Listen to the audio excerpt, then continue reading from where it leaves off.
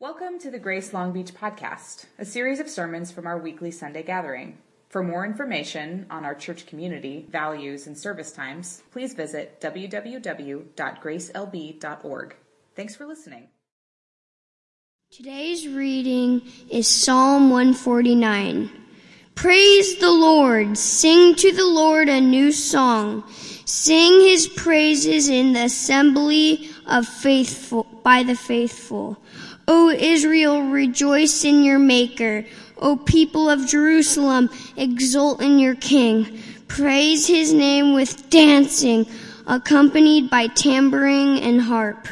For the Lord delights his people. He crowns the humble with victory. Let the faithful rejoice that he honors them. Let them sing for joy as they lie on their beds. God's high and holy praises fill their mouths, for their shouted praises are their weapons of war. These warring weapons will bring vengeance on every opposing force and every resistant power. To bind kings with chains and rulers with iron shackles, and execute the judgment written against them. This is the glorious privilege of his faithful ones. Praise the Lord. This is the word of the Lord. So today we are going to be getting a little bit into the weeds of the what and the why of worship. We gather every Sunday, most of us, to do these things together, right? Singing, praying, we might partake of communion, scripture reading, sometimes without really remembering or paying attention to why or to what we're doing when we do these things. We're going to take the time today to explain each element of our worship service as we approach it and hopefully give a little bit of a fuller understanding to what it is that we do, why we do what we do when we gather together. So we call this a worship service. Worship isn't just singing, right? I think we all kind of know that. It's really anything that ascribes worth to God. That's where the word worship comes from. Today, when I use the word worship, I'm going to be referring to anything that we do here together in this gathered space, even though worship goes well beyond that into the way that we live our lives. And today, I'm going to be focusing on the idea that worship can be an act of protest. And you might have heard me refer to that before in teaching about worship. It is only one aspect or approach of how we worship, but it's often an overlooked aspect. What do I mean by protest? Well, to protest is to stand against something that you view as wrong and to stand for something that you believe is right. One reason why I believe that God calls us into this regular weekly rhythm of worship, of protesting, is to reorient us to his kingdom ways, which are often not the ways of the world, right? God's kingdom ways are counter to the culture and the world that we live in. So, for example, when we declared together in our call to worship this morning, if you were here for that, we said, the Lord is King. That's another way of saying, we serve God. We don't serve ourselves. We don't serve country or money or work. God is in charge. We are not, right? We're protesting that the culture might tell us otherwise. Even when we did the passing of the peace, welcoming one another into this space, you might not see that necessarily as this charging act of protest. But what we're saying in that moment is, I'm not an individual.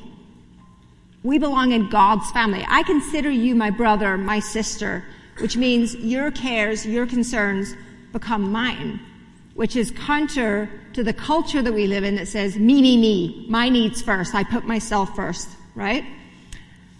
Singing has long been one of the main mediums that we use in protest, okay? Historically, singing has always been this kind of medium. Every great movement has its own protest songs. We shall overcome. We shall overcome. Remember? From the civil rights protests of the 60s. That was kind of their protest song that became loudly known. A more current day protest is going on right now in Hong Kong It's been going on for many months. The people there have been protesting for political rights and for freedoms. These protests sadly turned violent over the summer. And then I saw this fascinating news article a couple weeks ago about a new protest song that emerged from these protest rallies. And we're going to watch together a 2-minute news clip that I found. And I want you to notice a couple of things about this, what you're going to see. Specifically, notice where they are singing these songs, okay? And see if you can catch some of the words that they're singing. You'll be able to read them on the screen, or you might hear them. Catch some of the words that they're singing. And then also, pay attention to what they do with their bodies as they sing. Okay, let's watch this clip together. Didn't that look really similar to some of the things that we see here in worship at the end there when they were raising their hands in solidarity, or kind of like you do when you declare an oath? And they're weeping as they sing because of the hope of the picture that's being painted by the words that they're singing, right? Here's the thing. That song is largely aspirational. It's an audacious, hope-filled picture painting exercise. They sang, "Dawn is breaking on Hong Kong." Dawn is not yet breaking on Hong Kong, but that is their dream. So similarly for us, when we sing things like, "Death is defeated." Jake, do you have these cues? Some words that we sing from songs. All right, we might sing, "You restore every heart that is broken." That's actually not the current experience for a broken-hearted person, right? But that's their hope. Or we might sing, "Death is defeated." Imagine singing that the day after someone dies, which is what we did here, what was that, 3 weeks ago? Or "It is well with my soul," right? That's not always the truth. My soul does not always feel well, especially on a Sunday morning, because it's so early for me. That's a declaration, a proclamation to the soul of the way things should be. "I surrender all." Really? All? Really? "I raise a hallelujah louder than the unbelief." Or even, "All our hope is in you." Is that true? Are these things fully true now, or are they more like a declaration of our mouths of where we want our hearts to be? I want to take us back to see this idea of protesting worship in Scripture, okay? I want you to turn in your Bibles, and kids, you can join me with this as well. There's a blue Bible underneath your chair. You want to turn to page 372. We're in the Old Testament, 2 Chronicles 20. And in this passage, King Jehoshaphat has been warned that 3 nations, a vast army, it says, is gathering to wage war on him. So imagine this scene. It's like something from, End Games or Lord of the Rings, right? There's pictures of these vast armies that are mounting. You know that scene in Lord of the Rings where they're looking out, they're on the castle walls, and they're waiting. They know an army is coming, and they actually start to feel it and to hear it before they even see it, right? They hear this thumping. They feel the ground starting to shake. And then they start to see this army coming towards them, these warriors. And every time you think that line can't get any longer, or there can't be any more lines coming, there's another line coming. And the army just keeps getting bigger and bigger and bigger. So King Jehoshaphat is aware that this vast army is gathering to wage war on him. So he does the only thing that he knows how. He turns his eyes to God and he says, "Help!" Right? Let's look at verse 18. Verse 18, "Then Jehoshaphat bowed his head with his face to the ground, and all Judah and the inhabitants of Jerusalem fell down before the Lord, worshiping the Lord. And then some Levites from the Korathites and the Korahites stood up to praise the Lord, the God of Israel, with a very loud voice." Now hang on a minute. If you knew that this vast army was approaching and you'd been told they're going to be here this time tomorrow, wouldn't you spend all of today sharpening your swords and getting the biggest shield you could possibly find to hide behind, making sure you have a helmet that fits securely on your head, right? Getting ready and preparing for war. Well, here's the interesting thing. They were sharpening their swords because it turns out in this passage that worship was going to be their primary weapon. Look at verse 21. And when he had taken counsel with the people, Jehoshaphat appointed those who were to sing to the Lord and praise him in holy attire as they went before the army. So Jehoshaphat sends some men to the front of the army. Did he send his fiercest warriors, his best archers, his most intimidating looking soldiers? Nope. He sent his singers. Now, between you and me, and I happen to have some experience in this area, musicians aren't typically known for their biceps or their ripped abs, right? Skinny jeans, yes. Floppy, artsy hair, yes. They might have the coolest fedora in the room, but they're not usually known for their swordsmanship. And did these singers who are leading the front of the army, did they sing this defiant song of warfare about how their army's the strongest and you guys better run for it?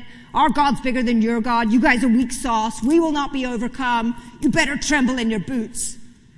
Is that what they're singing? Nope. Verse 21. Give thanks to the Lord, for his steadfast love endures forever. That's a sweet song, and I'm sure they were very, very timid when they sang it because they're trembling in their own boots, right? What on earth? But look, as they praised, the Lord intervened and brought such confusion that the opposing army turned around and slaughtered each other.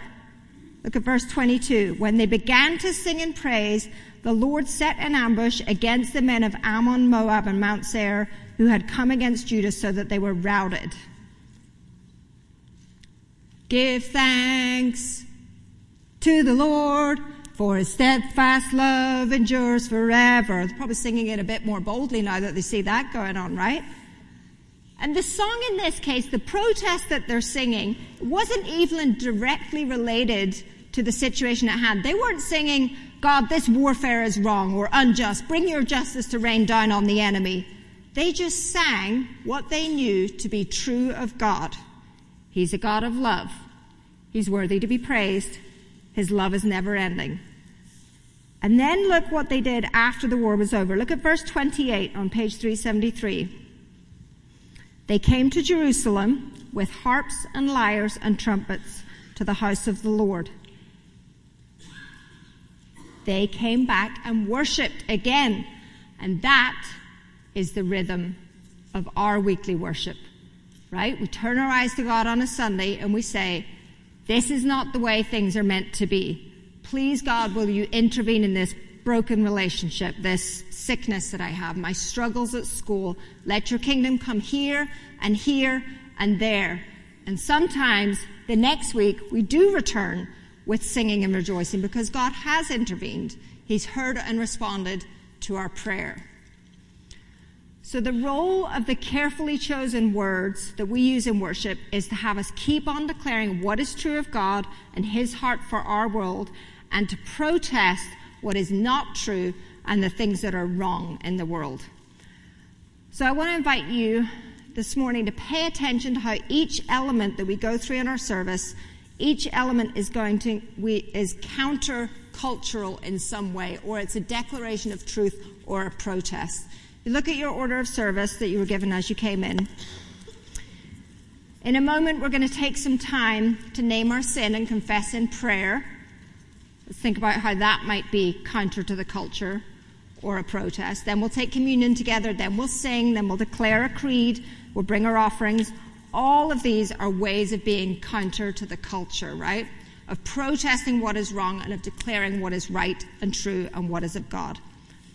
So right now, we're going to engage in a moment of quiet and confession. And confession, I will admit, isn't something that we do very frequently in this place, but it is a key way in which we declare that we don't live by our own authority and standards, right? We're submitted to someone else. It's counter to the culture to take time to be aware of the ways that we've wronged others or wronged God and to actually repent of those things. It's also countercultural to admit that we can't fix or save ourselves, but because we know God to be a God of enduring love, we can come without fear and name, protest even, the ways in which we fail, and also say, this isn't who I want to be. Help me to be something. Help me to be someone different. So I'm going to invite you to take 1 minute of silence here. We're going to ask the Holy Spirit to point out any ways, this is also for kids too, any ways that we might have stepped outside of God's will or God's kingdom ways this week. Are there things that we did that are in contrast to who we know ourselves to be as God's saved and beloved children? Are there things that we should have done that we didn't do because it was a harder way? Let's take a minute to reflect. I'm going to name some of those things to God in the safety of his loving presence, and then I will lead us in a corporate prayer together.